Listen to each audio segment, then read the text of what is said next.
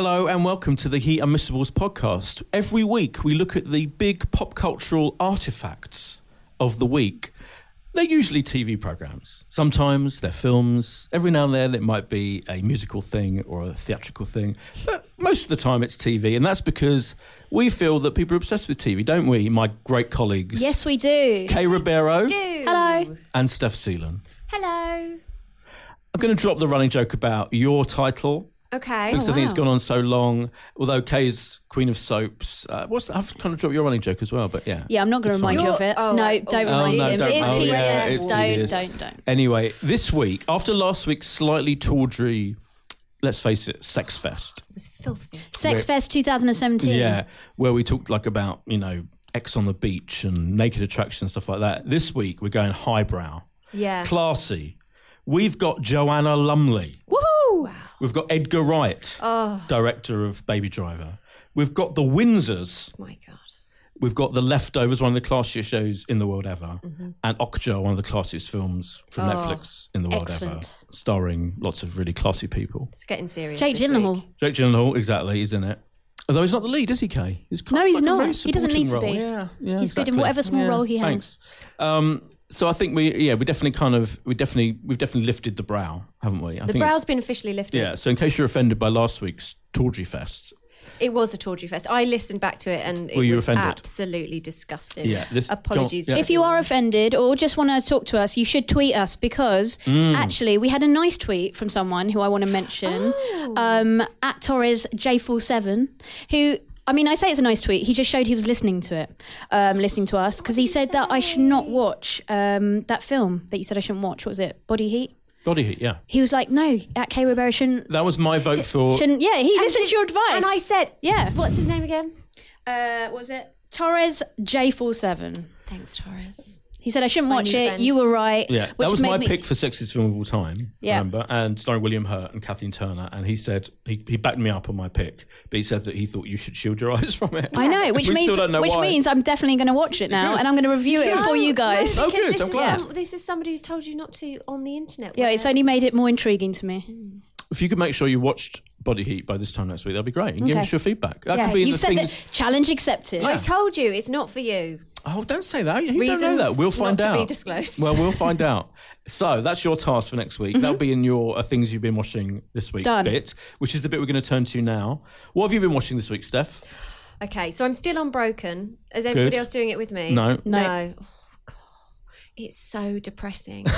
It is depressingly, but it's the most, if you want to really get down, it's like sit down and be depressed and cry, you got to watch it. Sometimes you need those shows when you just need to get a cry out. So. And is Anna Friel definitely not in it at Listen, I told you this last week. She's not in it. Why she's not in the background. She's not in the credits. She's not in it. Every week it's a different person. Well, I feel bad because I set the whole thing up as starring Sean Bean and Anna Friel. That's what I told everyone. And well, I said to you before, Sean Bean is the greatest man ever and he's brilliant in this, so it's fine. Okay. But Anna Friel is nowhere to be seen. Okay, fine. And I've been watching Mickey Flanagan's Thinking Out Loud.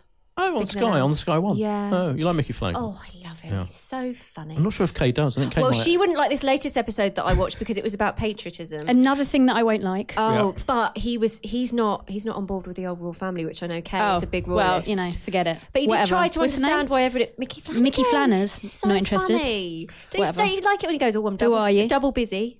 She's not. I've seen her react to Mickey Flanagan badly before, so I know. What? I know. Why? He hates the royal family. She has these irrational... That's new information to you. I literally just told you that now. No, she has these irrational dislikes sometimes. Just have to go with the flow. Okay. Anyway, Kay, what have you been enjoying this week? 2 words, Love Island. Still loving it. And Johnny and Camilla's romance, budding romance. Who and who? Camilla 2 people of the royal on the family. show. Yes. Camilla. Yeah. Charles is not there, sadly. No, two people in their house who are taking it really, really slowly, slow burner. But you know what? By the time this podcast comes out, because we're doing this on Friday, it could be totally over. That's the beauty of this show. It's very fast moving, but yeah. Love Island. And you got sent, I noticed you got sent by the Love Island people some kind of plastic drinking device. Right. Everyone in the office went nuts. Yeah, they I was did. like, what is wrong with everyone? Never has a bit of plastic excited so many people. What? Basically, if you're a fan of Love Island, you know that they just sit around drinking water out of these bottles, which are no doubt really manky now because they must stink. But they're plastic bottles and they've got their names written in fluoro. And so the lovely PR, to thank us for the support, sent me one with my name on. Are they those fruit infusion ones? You know, where you Yeah, you can shove Well, I a was going to strawberry say, in what's it. the thing? There's a kind of thing at the bottom. I'm pointing to it, listeners. It's a technical term. Fruit infusion. Is that what it is? Fruit basket. Cylinder. So you shove actual fruit in that cylinder bit? God, he just can't he's get going it. to hold on a minute. He's going to have it away. He can't wrap his head around this. He's got his concept. beady eyes on. I've that. never I can seen see such it. a thing.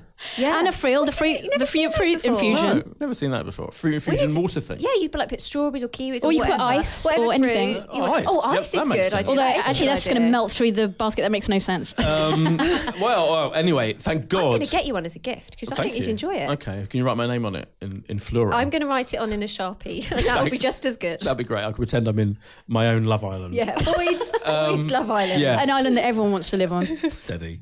I have been watching. I was hoping that we were going to review this properly because it's out tomorrow. If you're listening to this on Tuesday, I always say this every week when the podcast comes out. Tomorrow, Wednesday the 28th, Baby Driver opens in cinemas, and I was wanting to get you two to see it, but you just couldn't be bothered, could you? And no, you were busy. You were busy. What was I doing? Just let it go, busy. Steph. I didn't get he's the just invite. he's trying to You did get the invite. he's trying to You were provoke busy. you. I Don't think let it it was work. the same day as something else important that you had to go to. Never do anything. What are you talking about? Oh, okay. Well, I did. I mean, I'm just saying. I thought. What's it like, Boyd? What was the film like? The reason I have to mention it is because it is my favourite film of the year Is so it far. about a baby? It's my favourite film of the year so far. Driver.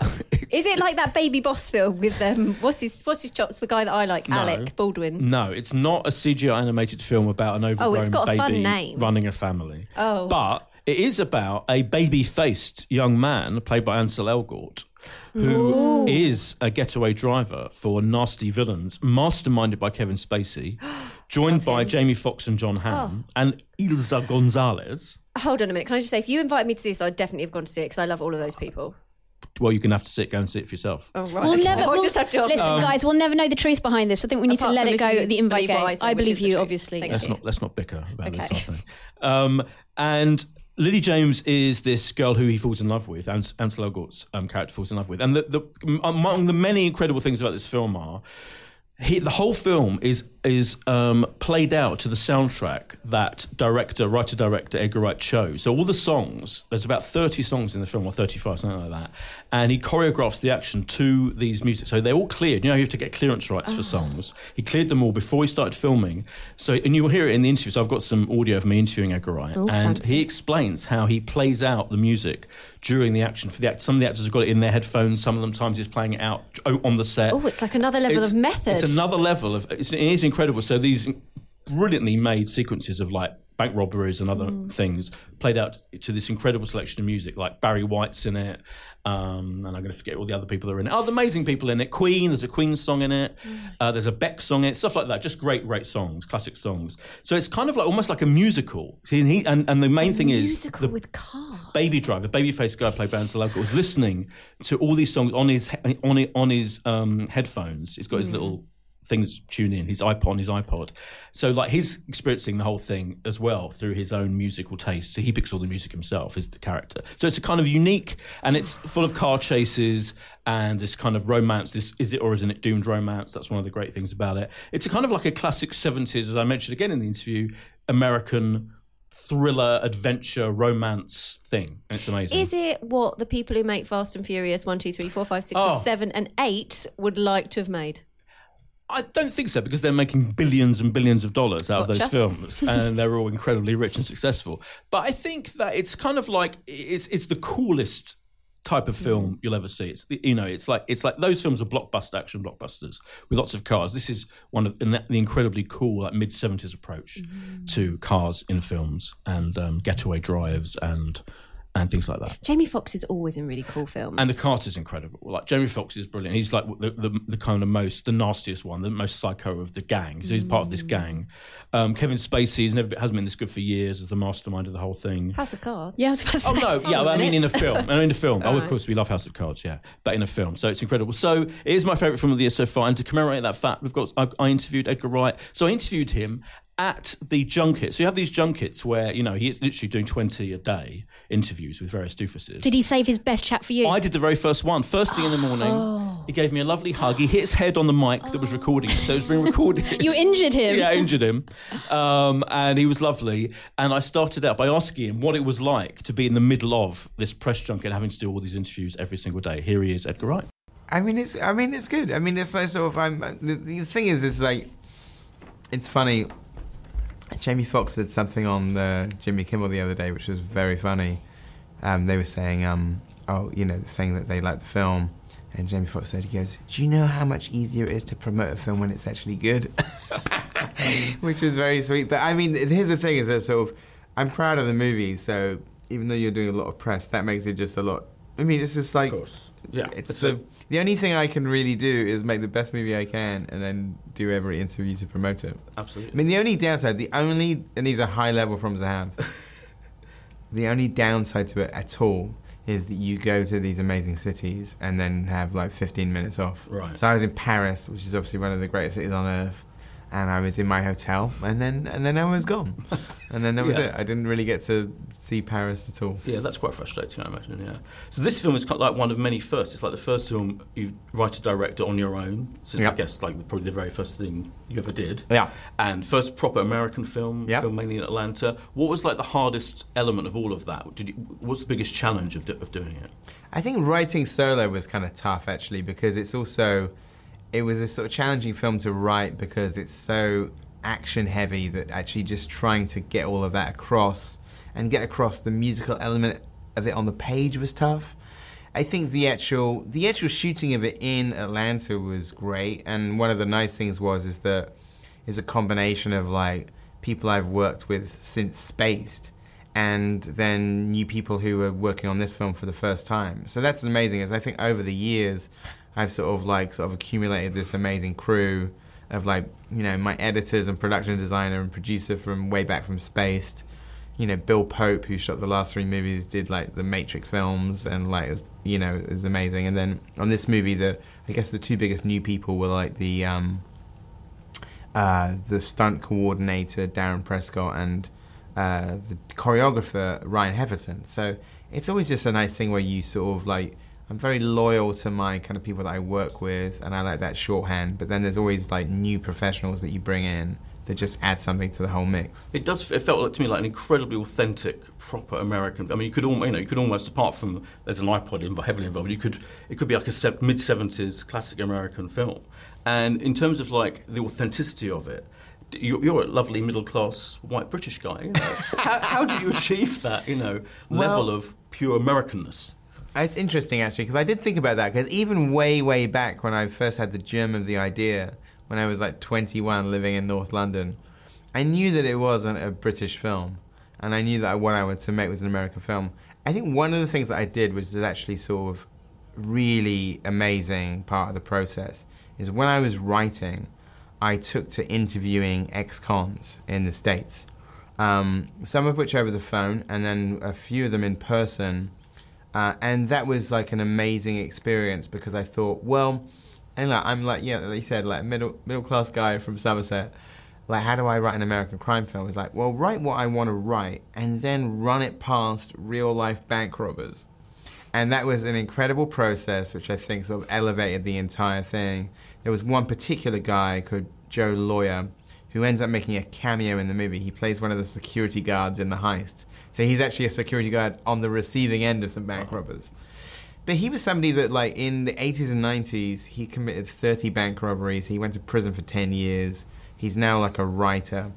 And so at first I would just, like, tell him, this is what the plot is. Here are some ideas for scenes. Here are some ideas for characters. And on every level, he would have either, like, sort of real-life anecdotes that pertain to what I was writing about, or little bits of detail that were like exactly what I was thinking about. And then very occasionally things that he was saying, oh, I don't think this character would do that. So I basically one way just making it authentic was like sort of talking to the actual people who have done jobs like this for real. And then also making sure that once I reset it in Atlanta, it was originally written for Los Angeles, rewrote it for Atlanta, I spoke to a couple of Atlanta writers who are Atlanta natives and said, like, what do you think? This is what I'm going to do, and what do you think that feels authentic? So it was important to me to make it feel authentic. And then I got to say, like, a lot of my favorite, like, crime films start to, and I didn't really realize this until afterwards, but I was thinking about it. Lots of them are by British directors. Right. Like John Borman directed Point Blank. Yep. Peter Yates directed Bullet. Tony Scott directed True Romance. So I just thought, if I'm going to be a Brit in America doing this movie, I better make it like feel American. Yeah, well, you totally have. Yeah. Thank you. Let's talk about the casting. Ansel Elgort and Lily James, because it's also a romance as much as anything. In fact, in a way, really, that's possibly the most important element. The thing that struck me watching them is they look so perfect together. It's like you feel watching them. Yeah, these are two people who should be together. Was that visually almost? They kind of, there's something about the way they look that it feels right. Was that part of the inspiration of getting them involved? Yeah, I think when you first, it's something in their first meeting. It's like that within like 30 seconds that these two are supposed to be together. But then not to give too much away about the ending and stuff, but it's got that Romeo and Juliet feeling of like, so something bad is going to happen to these two. Because like, he's met this perfect girl, but in the job that he's in, at some point there's going to be a problem. So I like this idea, like the sort of their first kind of scenes are extremely charming, and they've got such kind of like great flirty chemistry. But it's like leading up for some kind of to be put in some kind of pinch, and things are going to get like tough later on. So I think those two were just like, they also completely just vibed off each other. They seem sort of so relaxed and flirty, and it's just really beautiful to watch. Mm. And seeing Kevin Spacey is this, just watching him have an incredible amount of fun with this kind of horrible. Like at first, you feel he's even for a master criminal, wherever he is, organising these robberies. He's trying. But then as the time goes on, you feel there's definitely a big darkness to him, isn't it? And seeing. Getting him, was he your first choice for that? I presume it must have been, because he seemed so perfect for it. Well, what's funny? I didn't write it with him in mind, and actually, like initially in the process, he was not available. Oh, okay. And then there was this great thing that happened where I think Kevin was supposed to be doing a play that he's actually doing right now, but he was planning to do it last year. And then when that didn't happen, or he bumped it a year, suddenly it was like, Kevin Spacey's available. And I was like, well, sure. And then he read the script and wanted to do it, and then it was like, well, this is amazing. And then once he had come on board, I slightly rewrote parts of it, because I thought, well, here's an actor that can just spit through dialogue at amazing speeds and just make it sound incredible. So I got really excited about Kevin saying my dialogue. Mm. And in fact, the first scene that we shot is probably my favorite bit of Kevin in the movie. There's a scene outside a restaurant where Kevin's waiting at the valet, and then he's kind of basically sort of quietly terrorizing Ansel. It's the moment where he starts to get nasty. Yes. And it's just it was a joy to watch him doing it on set, regardless of the finished scene. So I got really excited watching that. That is a phenomenal scene, yeah, absolutely. And in terms of the music, obviously, is a key element. And you've explained that you had all the music cleared. You've got what, 30, 40 songs maybe in 35, yeah. 35 songs. So how does it work when you're filming it? You're literally playing those songs as you're filming it, so everyone can hear them. To time it so they're all doing exactly what you want them to do in terms of the timing. Is that roughly? Yeah. So basically, you kind of with there's lots of choreography in the film, or and Ansel's character is always listening to the music. So sometimes people are listening to it in their ears. They have these things called earwigs. Sometimes Ansel's just listening to it on his headphones that he has in the scene, and then sometimes the whole cast can hear it. So you're either playing it out loud, or they're all wearing earwigs. And usually, the earwigs is so that you can play the music and still record their dialogue.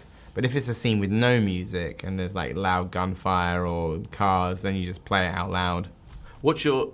These are all songs you love, obviously. What gave you the greatest pleasure to see the song you loved with your visuals in the middle of your film playing out? Well, the opening track, Bell Bottoms, is obviously the one that kind of kicked off the whole enterprise. But when I watch the movie, the song that I'm always just excited to hear is the Barry White song, Never Never Gonna Give You Up. It's just that song and just the scene, it just it always gets me excited. So the Barry White song is the one. Yeah. Oh, that's absolute classic. Yeah, totally. In terms of like, this is a magnificent film. This is, I think everyone's going to love it. Do you, looking at and thinking about Kevin and his role in House of Cards, and that we're reaching kind of premium peak TV? We'd love to see you doing like some kind of Netflix, Amazon Prime, Edgar Wright, amazing TV series. Does that appeal to you at all? Did you ever think, or you're sticking with films? You're such a film man that you'd rather stick with that? I don't know. I think really it's not really about the format. It's about the story. So if there was something that was like a TV series, is like, I have to make this thing. I don't really think of it in terms of like, now it's time to do a TV show. I think sort of it's more based on what the story is. I think also, having done TV in the past, I'm fully aware that it's not something that you can just do quickly. Yeah. It's like, for people like Matthew Weiner or Vince Gilligan, that's their life for like sort of, which is amazing. You have to kind of fully invest. So I think if it was something that I really wanted to do and I had the time to do it, then yes. But at the moment, it's great doing this. And in terms of the film and kind of how it's going to be received, are you a person? I mean, already the reviews have been amazing. It's about to come out. Are you completely relaxed about that now, or are you still kind of nervous in terms of how it's box office and all of that and perceived success, or are you like, no, it's a without wanting to be arrogant, it's a good film and you're happy with the way it's going to go? Well, I think sort of having done this a few times now, I sort of get superstitious a little bit, where I just basically think, the sort of the reception of it is sort of beyond me. All I can do is you sort of just have to look at this. All I can do is make the best movie I can, and do everything I can to promote it, and then it's in the lap of the gods beyond that. So I get a little bit superstitious about that. So I sort of thinking, and the thing is, I am genuinely proud of the movie. So I think, well, it's over to the audience. Yeah, fair enough. Thank you. Thanks, man. Good to see you again. And that was Edgar Wright talking about Baby Driver. I may have said it already. I'm going to say it again. It's my favourite film of the year so far. Although there's one coming out later that might be a close contender. You can ask what you like. Yeah. Okay. So your favourite film of the year, but you do realise that La La Land actually did come out this year. So La La Land wouldn't even be like anywhere near my favourite film of the year. Okay. Moonlight. Yeah, but not La La Land. No. Oh God! I've just remembered you hate musicals. Oh no, I didn't hate La La Land at all. I liked it. I really liked it. It wouldn't be anywhere near my favourite. Okay, so Moonlight. Moonlight. Yeah. I mean, we should do an episode. Yeah, guys, don't make me start chanting about. Oh God, she's going to. What time? I just want. I want the meat of the sandwich, entertainment sandwich. Let's get to the meat. So we're starting with, as I say, we've classed it up. We're starting with probably the classiest woman in pop culture. Is that an exaggeration, Kate? No, it's not at all. Joanna Lumley's India, and I'm going to throw over to Kay Rera, because not only did you preview the show for Heat Magazine out today, you interviewed Joanna Lumley about this programme, which we're going to hear some of that as well, and you can explain what the whole thing is. Yeah, so basically Joanna Lumley was born in India. Her father, cousins, grandparents were all born in India, and she lived there for a short amount of time, but she feels a great affinity with the country and considers it to be home. And so this whole documentary, three-parter, is her travelling around the country, experiencing different things. She goes to temples, sees religious ceremonies, goes to markets, just basically gets under the skin of the country, and she has an amazing time, and you'll want to go visit the country as well. Anyway, I spoke to her about it, and I have to apologise for my giggling towards the end. It's just because I'm deeply in love with her. Oh, did you see it? Yes, I did. My parents are Indian, and I don't know a lot about the country, so... But you've been? Yes. And where are your parents? They were born in Bombay. Yeah. But ancestors are going. Yeah. I've got family in Pune and stuff, so I'm going in September, so I was like... Oh, darling. Yes. Oh. So we go to Bombay... we don't go to Pune. We start off in Tamil Nadu, as you know, and then go Madurai and Hyderabad, and then we've got Calcutta and gone up to Sikkim. We do New Delhi, we do Gujarat, Mumbai, a bit of Rajasthan. I'm so jealous. I want to come back with you. Come with me. No, I wish I could. I honestly am Check your diary for I September. could not love that country more. So why is it such a special place? I know you describe it. You explain it. Because I'm born there. Even though I'm me, and even though it's Kashmir, which is sort of still I'm sort of stateless. Do you know what I mean? Because Kashmir is always in this state of thing. You go. The first air I breathed was Indian air. And my sister, and my father, and my mother was born in England, because she was supposed to be born in Persia. And my cousins and my grandparents. My grandfather was born in Ghazipur. I mean, we travelled, positioned, posted as army people, running a bank here, being a diplomat there, being a doctor there. And India was our home. And how often have you visited? Back and forth? Bit back and forth, mostly to do with work or travelling or doing something.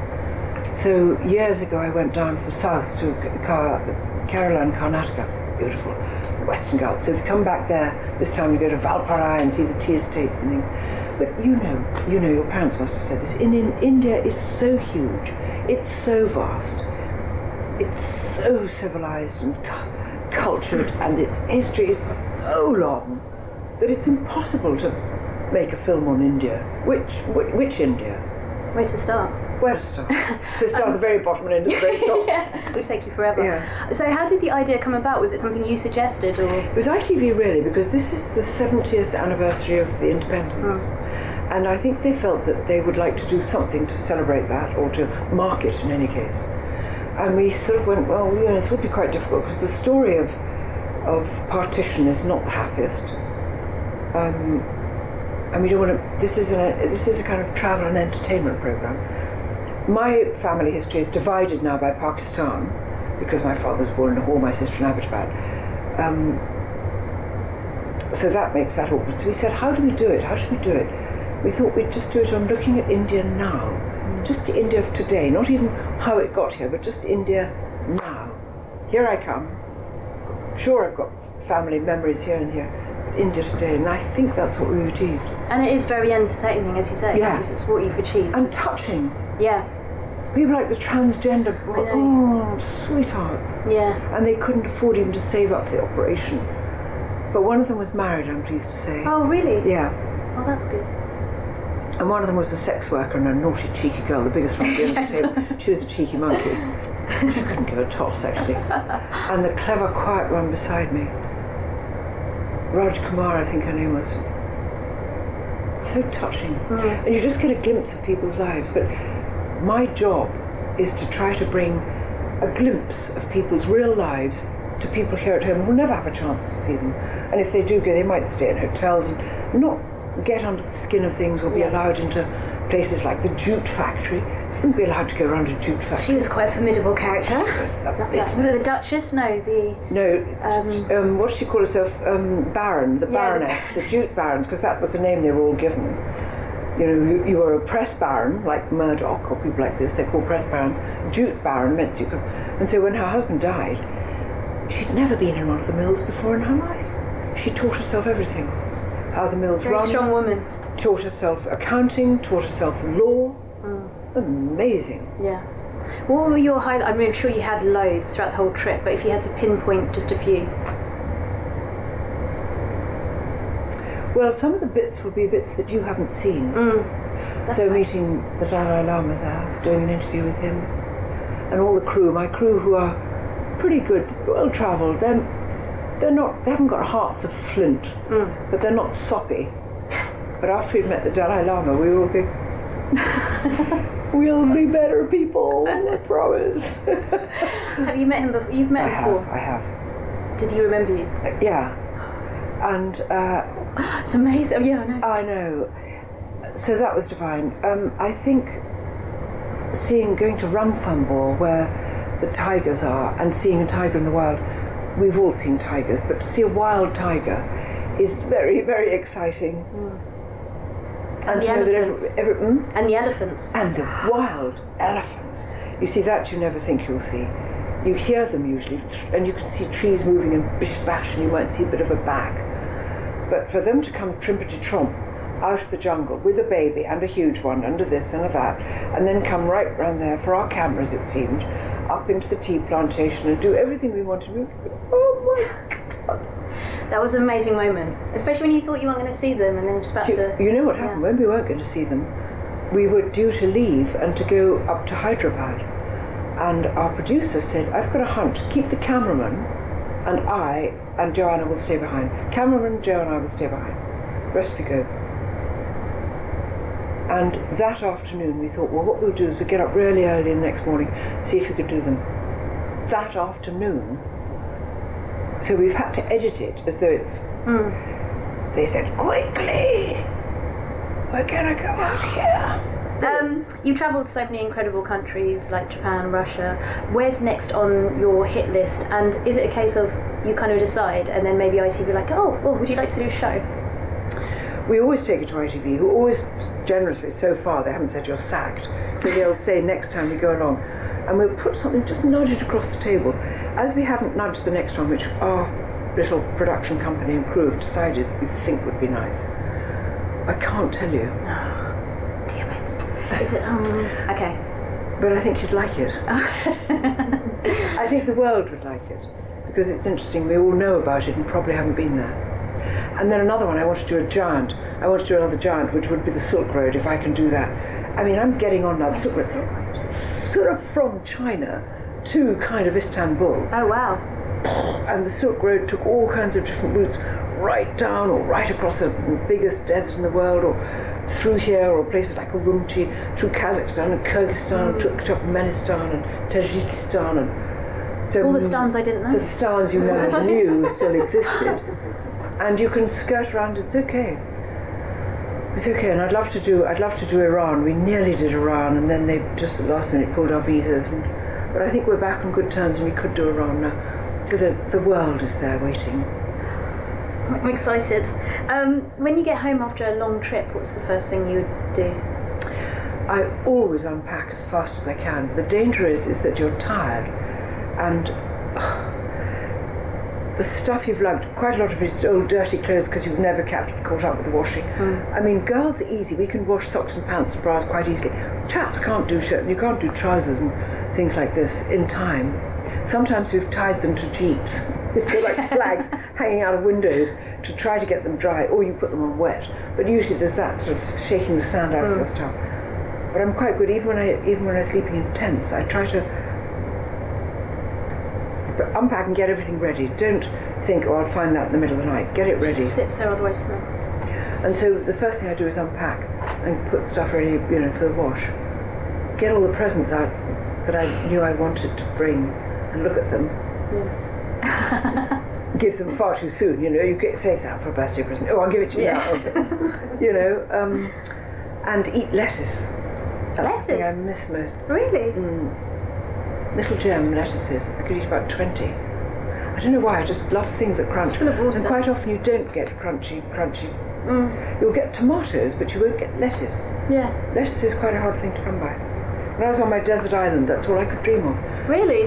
So when I came back off that, I ate lettuce for about 5 days. That's all I could eat. Just imagine you like a little rabbit now. Yeah, love it. Nibbling on lettuce. What's your guilty TV pleasure? Tell me the name of it again. The watching brides getting cross about Don't tell me brides. Oh, yes. You watched that? Brilliant. I adore it. The boys are, I think they're all egged on to do like that. I think they must be egged on. They think of such ghastly places for their women who they know will hate it. They don't want to be married at the side of a motorbike track or something. And the girls who all demand things, they go and simply insist on having a dress like this. I don't know what he's going to get me, but I really will not marry him if he doesn't get me a dress like this. And then you cut to him looking at his budget. He'd much rather spend that on beer for his mates than on the dress. And I'm kind of going like this. The bridesmaids' dresses. I mean, some of them, I just think it's paradise. So that's my guilty pleasure. Okay, so the BAFTA Fellowship. Awesome. Ab Fab, hugely successful. Whoa. Kissing Leonardo DiCaprio. Thank you. Working alongside George Clooney and Dalai Lama. I know. How'd you top this? I know what you do next. I know. What next? What can you do? Be next? It's pretty good, isn't it? I mean, and that's just like in the last couple of years or something. I know, it's extraordinary. I mean, talk about George Clooney, talk about the shock waves of charm. It was literally like a soft tornado had been through it. Even the big, hunky kind of technicians and electricians and chaps all go, my picture taken with George Clooney. He was enchanting. So those boys, both of them, courteous, perfect manners, friendly, teaches you how to be. And the Dalai Lama. The ultimate. Yeah. And finally, what's the best piece of advice that you've been given and you've carried with you and you pass on? first thing you do to anybody is smile at them. And secondly, have an open heart. Don't prejudge everything. Don't go, oh, it's not like this at home. Of course it's not. Oh, we don't eat this at home. Of course you don't, you know. We don't do that at home. Sure you don't. This is travelling. Keep an open heart, open mind. Perfect. Thank you so much. Oh, darling. Thank you. So that was Joanna Lumley talking to Kay Ribeiro. Of course, you would giggle, wouldn't you? I know, and also, can you believe how much she loves lettuces? She eats. Is that lettuces? Is that the official plural? I was Yeah, lettuce. lettuce. If it's not lettuce, I would be a singular lettuce and that's lettuce. true. Or is it like sheep? Lettuce. When it's just lettuce. I brought 5 lettuce. 4 lettuce. But why 5 would you bring lettuces? 5 lettuce? Well, I wouldn't. Well, so Joanna Lumley could eat them. Yeah, She that's eats true. them all at such a That's volume true. of them. Anyway, that's enough lettuce. She's a delight. She sounds incredible.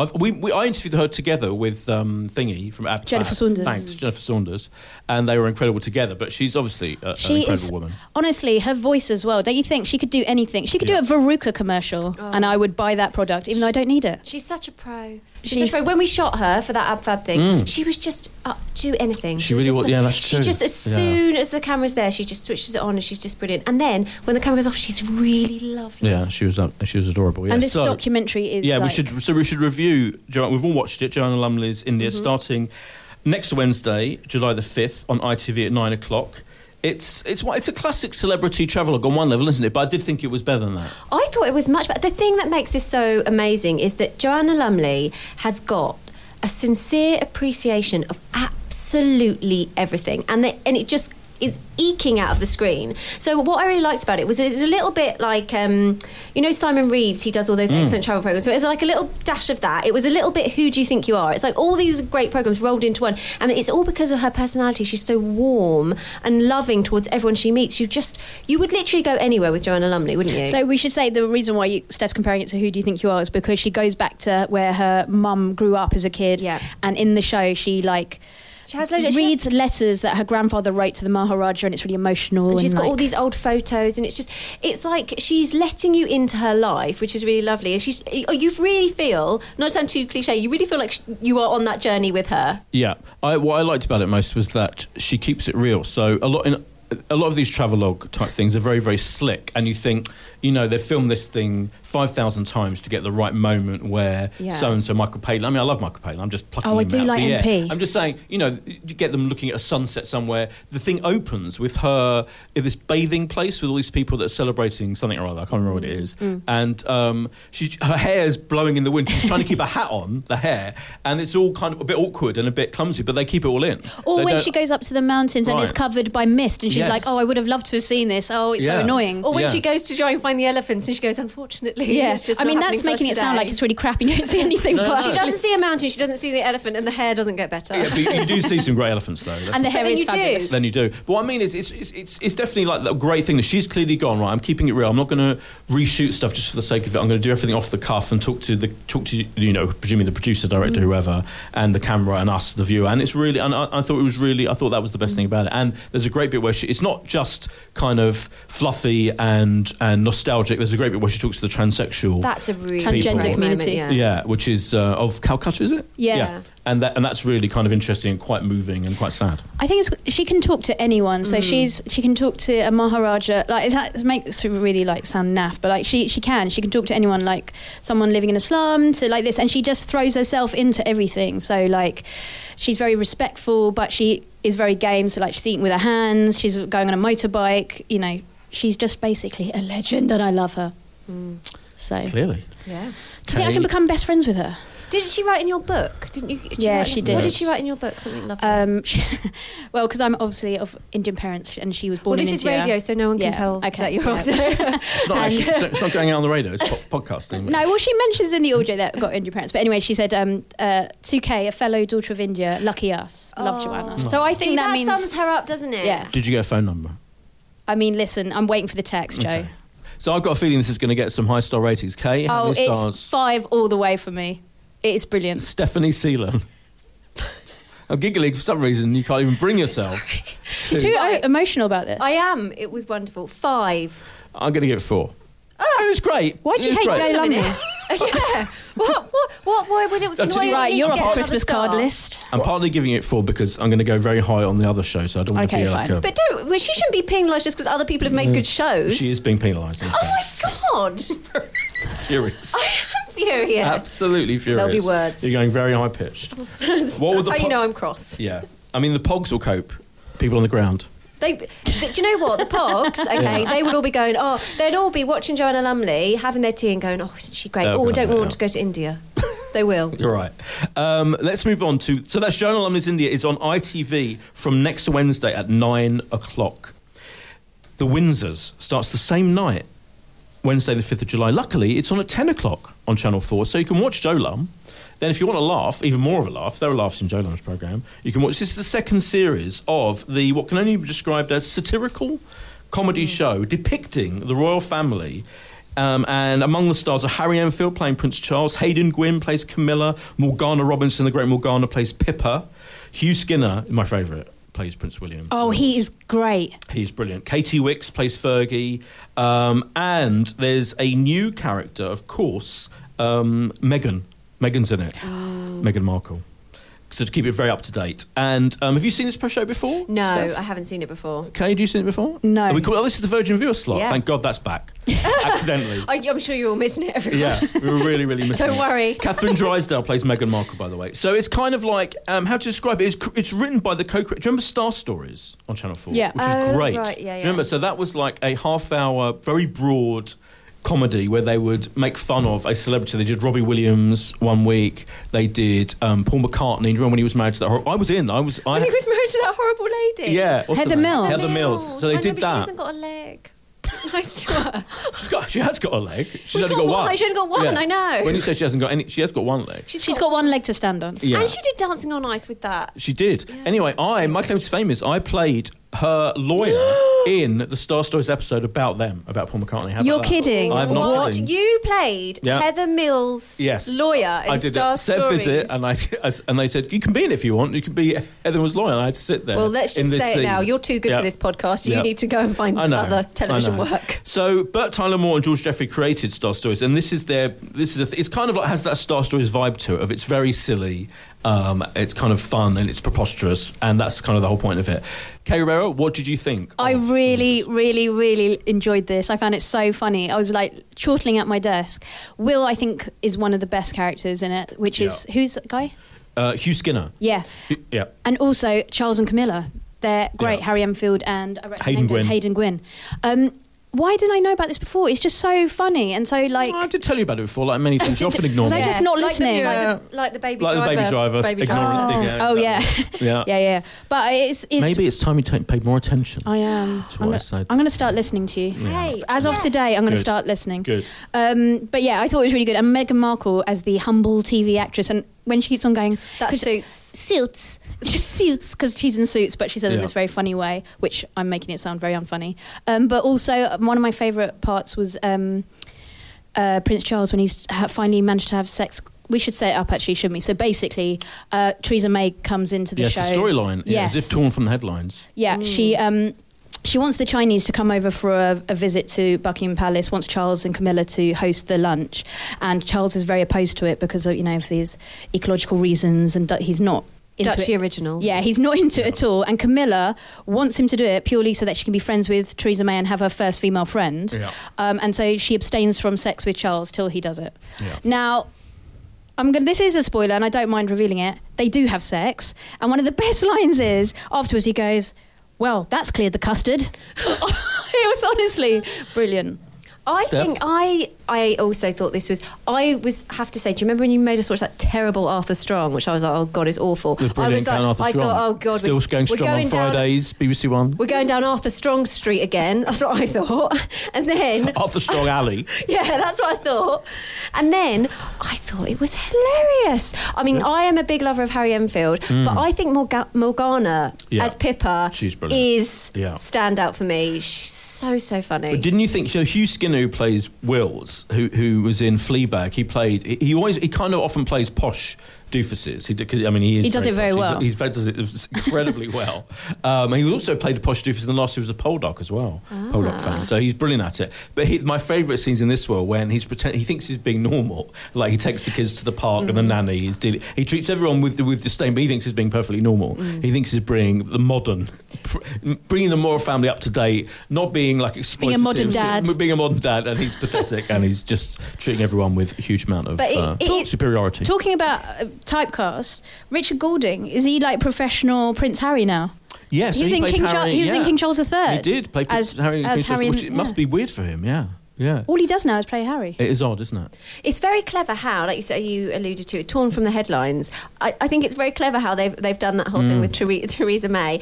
When do they write it? Well, I think actually they must have written it, a few months ago and filmed it a few months ago. But in fact, in a way, the Theresa May element feels slightly out of date because now, of course, in this she's quite a powerful figure, and what she says goes. Now, of course, she's completely powerless. I know, but in her mind, she's still powerful, probably. So that's true. When if she was visiting the Queen now, which she obviously had to do to say, "Can I form Parliament?"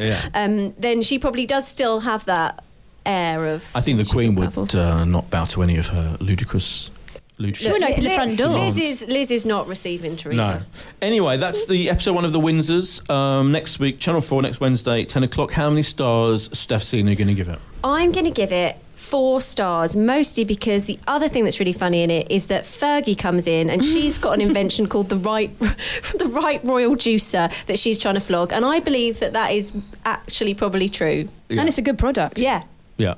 Okay. 4.5. 4.5. Yeah, I'm going to give it 4. Solid 4. It's very funny, and if you think, I think it'll get even more outrageous as time goes on. Very good. Let me just say that. In sharp contrast, The Leftovers is back for its 3rd and final season on Sky Atlantic from next Tuesday, and it's arriving at 10 o'clock, and they're showing the first 2 episodes. Also, on that very night, you can watch the whole bloody thing. You can binge on the whole season. The whole season, yeah. So if they've made, I think quite cleverly, because fans of The Leftovers, British fans who haven't illegally downloaded it, not that any of us would ever do anything like that, have been waiting for a while because it finished on HBO in America a few weeks ago, and they've been like, why isn't it? Where is it? They've been complaining. That's what they do. But there's a reason for it. Sky have been waiting so we can now all watch it all in one go, which I think is going to be a huge pleasure, a huge joy. So I've watched 2 or 3 of this series. Have you watched The Leftovers before? Okay, so here's my relationship with The Leftovers. I watched the first series. And that was enough. Was it? And I didn't watch the second series. And obviously now I've watched this. I feel like a lot of stuff must have happened in the second season because I have got no idea what's happening in this one. Kay, have you ever watched it before? I haven't watched any of it, so it was completely clueless and bewildered. Let's say that if you haven't heard of it, this was featured in, and we did a feature in Heat last week called The Best Shows No One's Watching. And that was obviously... Some people are watching it, but the exaggerated headline was a reference to the fact that, a lot of people haven't even heard of some of these shows. And I think probably some listeners won't have heard of The Leftovers because it was Series 1 and 2. Series 1 was very depressing. So it's about this world. It's based on this novel by Tom Perrotta, and it's co-created by a guy who co-created Lost and Damon Lindelof, and it's set in the world What a great surname. Yeah, it's a good surname, where 2% of the world's population suddenly disappeared on October the 14th, 2011. No one knows why. Apropos nothing and a random. It was a random. They just, they were... Well, that's terrifying. Yeah. And it was called The Sudden Departure. The show, Series 1, started a few years after that event and is set in this kind of small town where the chief of police, played by Justin Theroux, and the whole community is kind of dealing with it. And there's this, there's a whole crazy religious cult that comes up. There's another, Matt Jameson, played by Christopher Eccleston, is a former reverend, and he's there kind of being quite semi-religious. His sister, played by the brilliant Carrie Coon, who that ends up now is going out with, is seeing Justin Theroux's character, is a key figure in it. So it's about kind of how does this huge loss affect the world and affect this small community. Series 2 went down a much more... I think Series 1 was so downbeat and depressing. Yeah. People found it. Series 2 was a massive step up. Was it? Yeah, because there was a lot more... It was a lot more... It was a change of pace. There was a change of location. It was much weirder, stranger, interesting things happened. It was funnier. It was quite darkly funny. It got really weird towards the end. So Justin Theroux's character dies and comes back to life various times. Yeah, and Jesus becomes this. Like Jon Snow. Yeah, is this kind of like Jesus figure, And it's almost not now about solving it's not really about the mystery of the 2% of people disappearing. It's just about what does that mean to all these people, and what effect does it have? So you may have been mystified, but what did you think of what you saw of season 3, the last ever series of The Leftovers? Because I watched the first series, and I actually really, really liked her series. I love Mr. Jennifer Aniston. I think he's great. But I thought that the way that this opened, I thought it was incredibly strange, because actually, even though it is odd that 2% of the population would disappear, if you watch the first series, you're like, it's not that odd in television talk, is it? It's like, oh, you've got these people and they've all disappeared, and then it's just about how they disappeared. It does get a bit weird, because it's the guilty remnant, aren't they? The people who, and there's these people all dressed in white, and they smoke all the time, and they don't speak. And what they did in the first series is they started gathering other people from the town who hadn't disappeared. Oh, is that what that's all about? Okay. Yeah. That's quite an important thing. So when this started, because this opens on... let's say. I warned Kay. She was about to settle down next to me to watch it. I warned Kay that the opening was nothing to do with the rest of the show. So it's a bit like... It's like a 70s religious channel program. That's what it looks like. So series 3, episode 1 opens with a parable, effectively. This kind of opening. There's a song playing, a 70s song playing, and there's a parable set in, I think, the 1700s of this community, and people making forecasts of what might be happening. And it's not literally anything to do, but it's thematically to do with the show itself. But it's a completely separate little thing. And it reminded me a bit of American Gods. The American Gods, exactly. That's what I said to Kay. So American Gods often opened with like a kind of 5-6 minute thing that was thematically connected to, but not literally unconnected to the rest of the show. So you had to contend with that. It's completely bewildering if you haven't watched the show. If I hadn't seen series 1, I don't know what. This? I can't even imagine what is going through your mind. What is this? What are they wearing? So there's that opening set in the 700s of it. Then it arrives at the present day, very subtly actually. And then there's where you're seeing the people who are in that religious cult. Then they're destroyed in the first minute by some kind of government drone. Liv Tyler gone. So that clearly the government's tried to destroy this cult. This all happens in the first, this is not a spoiler, it all happens in the first 5 minutes of the show. And from then on, we're then back to Justin through his back as a Kevin kind Garvey, of chief of police of the community. Carrie Coon, who is absolutely brilliant. Carrie Coon, who was in Gone Girl. Do you remember Gone Girl playing Ben Affleck's sister? She's absolutely effing brilliant, I think. She's also in this current series of Fargo. Oh, is she? Total legend. And she episode 2 of this series is kind of all about her, really. She investigates this weird thing going on. But did you find anything? Could you cling to anything? I could. I clung a lot to a lot of stuff, but I felt like I wasn't properly getting the full gist of it. Like all the stuff that was happening. Like I really love Justin Three's character. I mean, not least because I've suddenly developed this enormous crush on him. Oh, he is hot. Oh my god, you he's need to beyond. watch the first series. He's on the list now. He's naked in it. He'll be pleased to know that. Yeah, and the camera almost fetishizes his body, actually, doesn't it? Because he's got all these tats. Yeah, rightfully so. About time. And he's obviously incredibly six pack. But throughout the whole series, he's been. We see his bum fetishized. twice. I will say that, and I counted for the listeners. But yeah, no, why is he so angry? That's what I want to ask. Right. So the thing is that in the first series, his life falls apart in the first series. So he was living kind of a conventional life with this daughter and wife, and it just all goes wrong. That's kind of why he's so angry, and because everyone's always angry at him. But I have to say, I don't think, and I watched the first series, I think you've got to. I don't think you can't go into series 3. You have to watch 1, 2, and 3. What we don't know is, because we watched this on the HBO preview site. So this is going to be on Sky Atlantic, as I said, from next week. But I'm sure there'll be a recap at the beginning, some kind of recap. There was no recap at all. But boy, that would need to be like 45 minutes recap. Probably, but even some kind of recap would help, wouldn't it? Yeah. The bewildered to a start. But I needed some York notes for sure. It is all on. So the box sets are all on Sky box sets. But the first series is good, so you TV. should watch it. It is a good series. If you have time, listeners, if you have time to watch 20 episodes, was it? Yeah, I think it is 20 episodes in time for this final season. I urge you to do so, because it is worth it. Because all I wanted to say was, it is one of the greatest TV shows of our time. Oh, really? So And I think you're right about Series 1. I wasn't that... Series 1, I liked it, but I actually kind of one of those shows where after a few episodes, I stopped watching it because it was like, I thought it was repetitive and it was making the same point. I think it's a bit pedestrian, but you could get into it. And there's also an episode that happens, I think it's episode 8 off the top of my head, maybe, where it suddenly is an amazing episode. Then Series 2 is such a massive step up. Right. So, definitely watch Series 2. And then you could actually probably don't have to watch Series 1. You watch Series 2, then you get to this point, and it's so rich and dense, and there's so much going on. It's so thought-provoking, and it's kind of about religion. It's about faith. Part of the reason why he's so troubled and disturbed is because he has died and been resurrected. That's gonna play on your mind. It's going to play on your mind. So at various points, he puts this paper bag over his head to almost you think he's going to commit suicide, but he's just doing it's not it to paper. give him It's plastic. Plastic. Sorry, it's plastic. He's doing and it's that really weird because he wants to. It's kind of give him some kind of visceral thrill. Or whatever, it's not even fully explained, but you're like, why is he doing that? And he's also being troubled by all these doofuses, all these religious doofuses around him. Christopher Eccleston's character, we find out, this first episode is called The Book of Kevin. He's writing a book about him, almost like a New Testament thing about Justin Theroux's character being maybe, some kind of Jesus figure. Well, so this whole Jesus thing. So my thing about it, because the lost guy, okay? Yeah. Damon Lindelof. Right, so he's the writer, okay. I mean, it's all people who watch Lost. It's all a bit echoey of Lost, isn't it? With John. It isn't.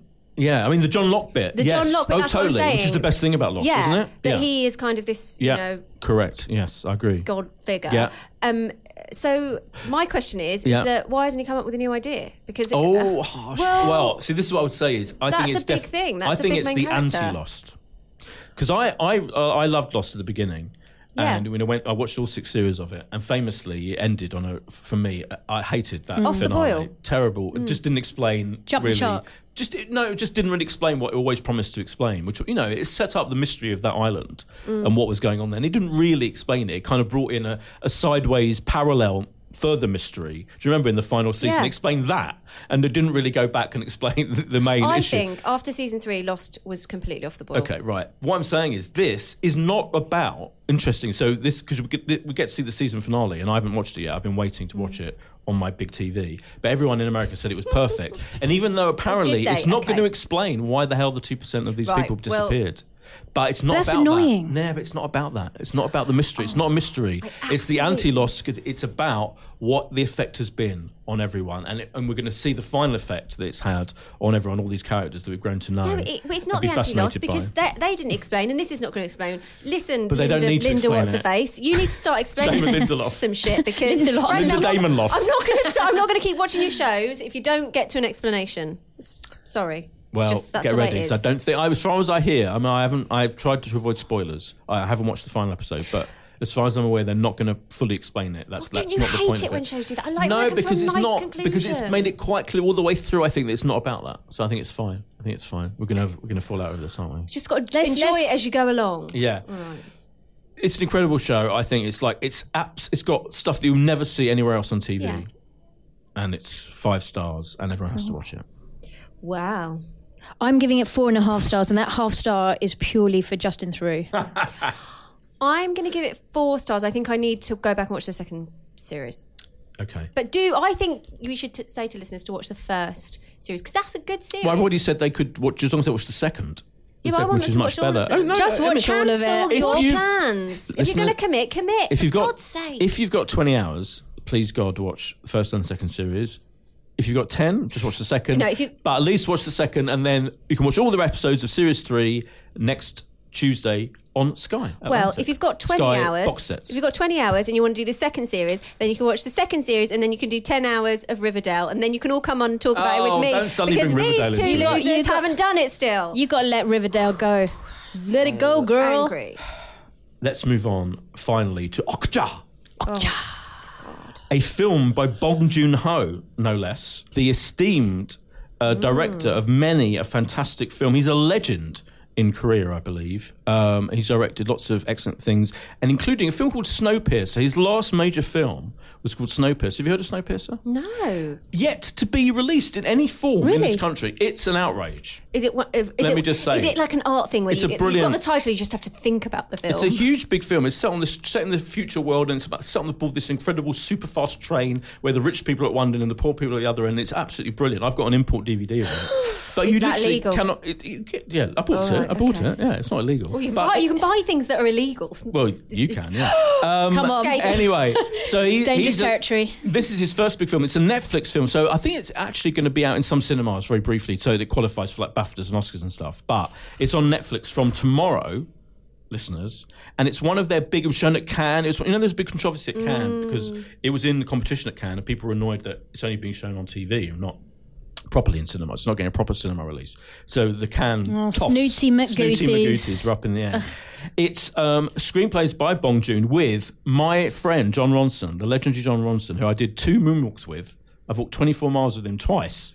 You've walked 24 miles with this man. Yeah, and he's co-written the screenplay. It stars Tilda Swinton as this. Or do you want to describe the story, or do you want me? I can describe it. Go Okay, for it. so Tilda Swinton plays the CEO of a company called Mirando Corporations, and she is, for all intents and purposes, the child that is constantly trying to impress and has never been able to. But she's taken over this business, and she's got a plan, and the plan is super pigs.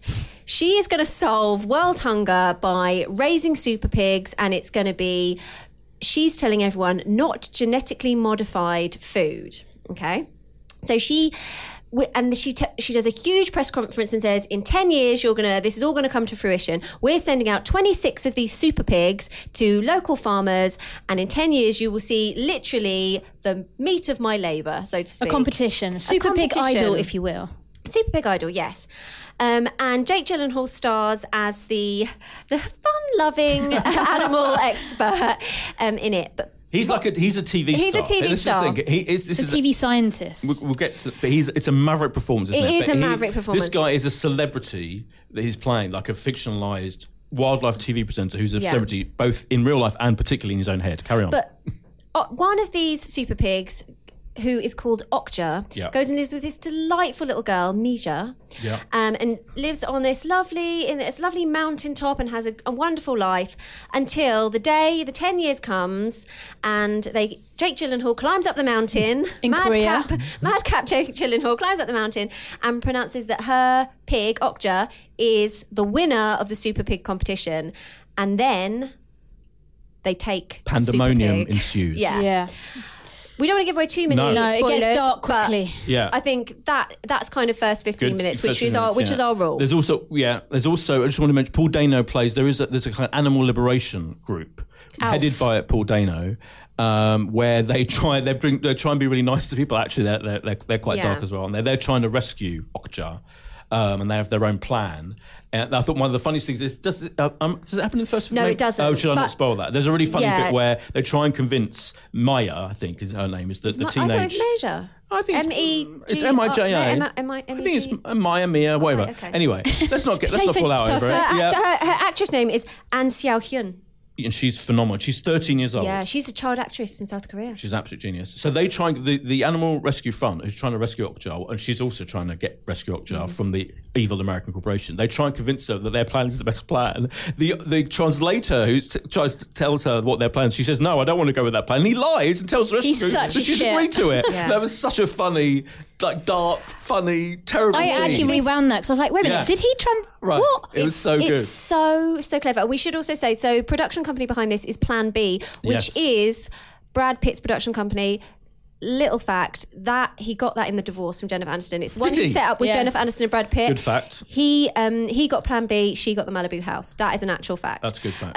But as we know, Brad Pitt likes to put his production company behind kind of films with a political message delivered in a dark comic way, and this is absolutely that, isn't it? It's definitely a meat is murder vegan message, isn't it? Do you feel like, I mean, I don't eat, as you know, Kay, I don't eat meat.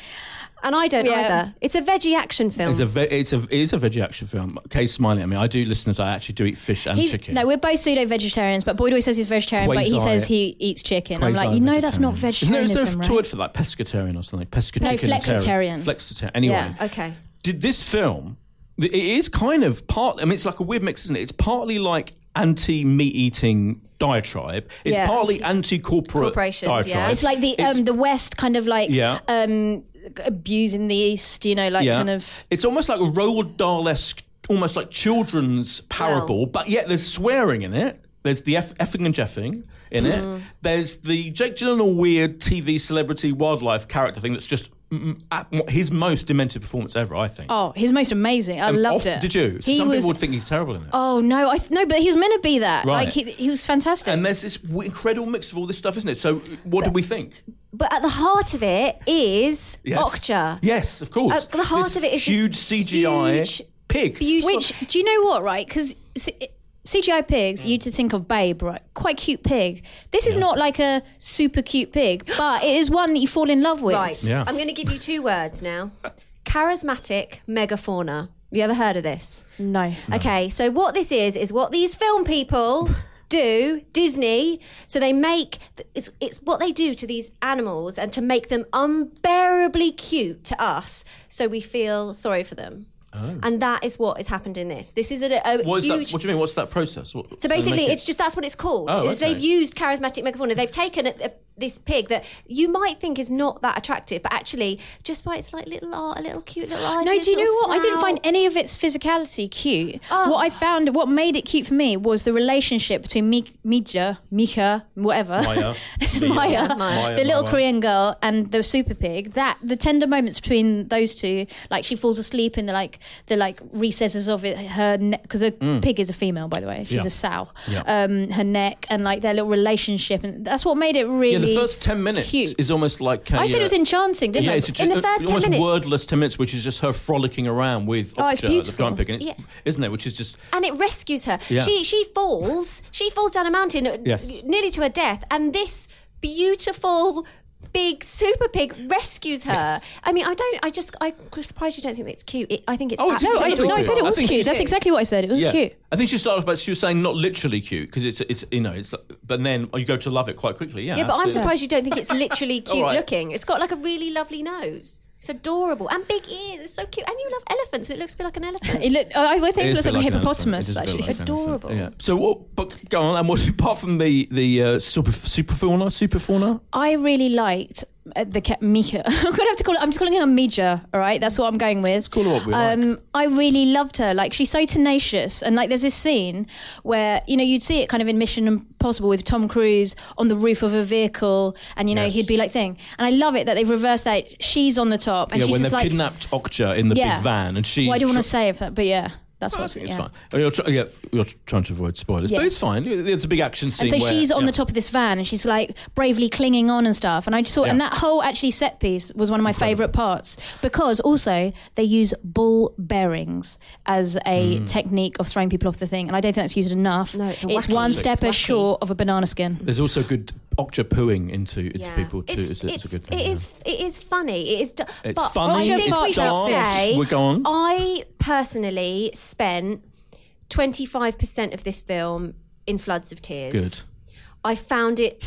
I really did. I found it incredibly moving, Yeah, and good. I myself, I am actually a proper vegetarian. Are you? And yeah, I'm a proper course, vegetarian, and I felt at the end of it, thank God I'm a proper Yeah. vegetarian. I don't even know if I can eat any food I did partly feel if they're going to have like a giant chicken thing, that I would stop eating chicken maybe. If they had an Okja, like maybe Okja 2 will be about huge giant super chickens. Who knows? And there'll be a little boy. The looking last after it. third of the film is very brutal, Very and powerful. it's very powerful. Dark. And but it's this, so one of the things that people have said, because one of the things critics say about films a lot is it's it's tonally all over the place. Now this film, if there's ever a film that is tonally all over the place, this is it. It's got the opening parable bit, which is like a kid's film almost. It's got the action adventure bits you mentioned, these car chases and But people throwing. does it matter? Of course, this is what I'm saying. I'm about to say. No, it doesn't. No. This is almost like the greatest thing about this film is it's tonally all over the place, and it can go from incredibly broad comedy 1 minute of Jake Gyllenhaal's character being an absolute doofus idiot. Oh, he's total clown, slapstick. yeah. The next minute, the incredibly dark, horrible stuff going on in the facility where they keep Okja and the meat thing going on. But with any other topic, I think it would be incohesive to have so many different tones in it. But Sure. actually, I think In it's this, because it's this topic, right. they have been able to do that, and it's done it with absolute expert precision. Exactly, and a lot of credit for that has to go to John Ronson. And the screenplay Really? is so smart. I think he's written a brilliant article in the Guardian about kind of exactly what he was brought in to do, really, if you like, by the director.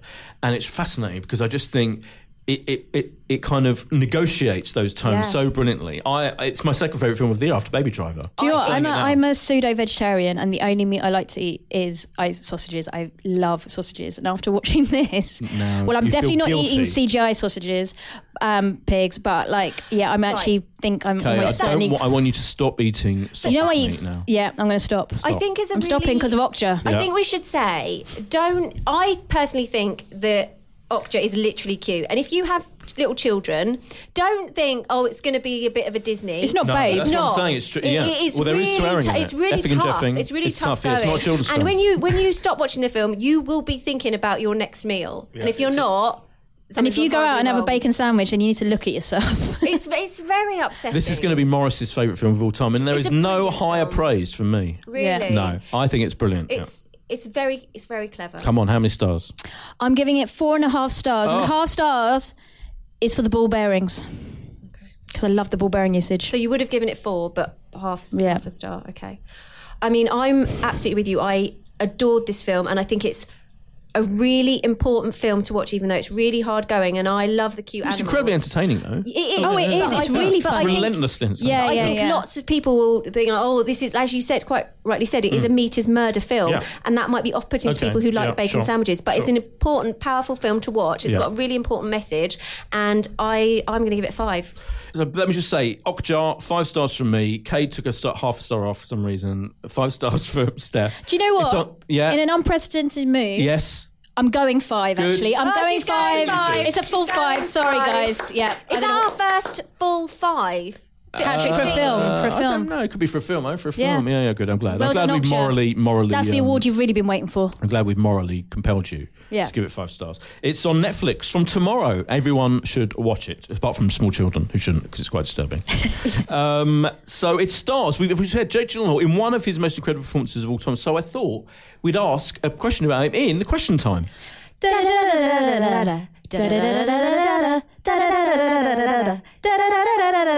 Question time. In honour of Jake's maverick performance as this utter doofus in Okja, what is your favourite Jake Gyllenhaal movie / performance? Steph. Right. Hands down, Zodiac, 2007 Ooh. Zodiac, where he plays Robert Graysmith. About the The Zodiac brilliant killer. David Fincher film. Unbelievable, that film. That's one of those films that even though it's really dark, I can watch it again and again and again. Love it. And it's absolutely amazing. Also, Mark Ruffalo's very good in it, but Jake Gyllenhaal, Yes. this is his best film. It is a brilliant film, and it was one of my contenders, but I didn't pick it, so I'm glad you picked it. Kay.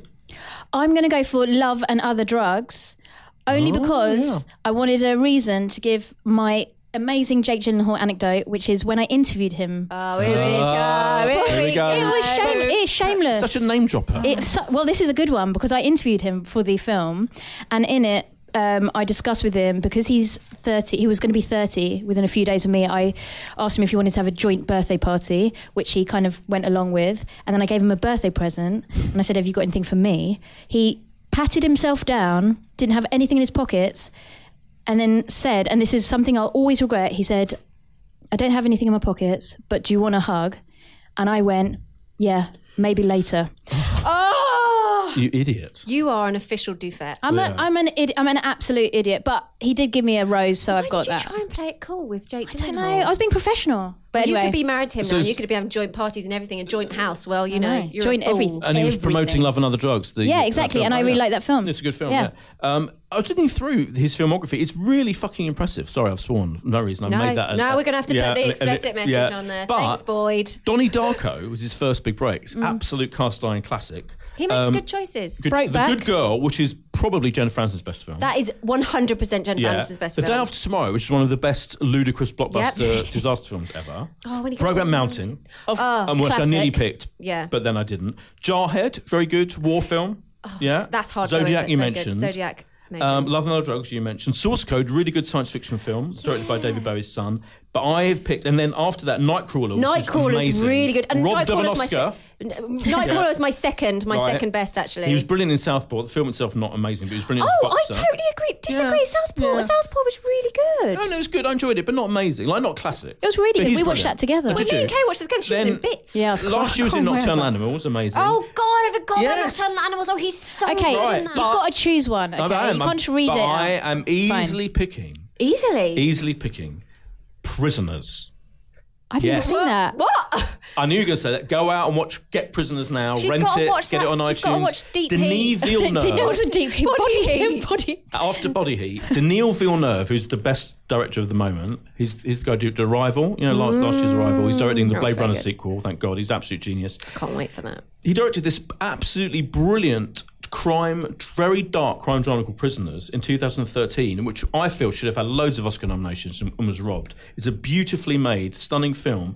And Jake plays one of the most troubled detectives you'll ever see on the screen. He's a really dark, disturbed detective investigating the kidnapping of these kids. And it's an absolutely fantastic... Hugh Jackman is the father, and Hugh Jackman kind of wants to go out and find the person who perpetrated this kidnapping himself, like go all Death Wish on it. And Jake Gyllenhaal's character is the cop trying to keep him down and keep things above board.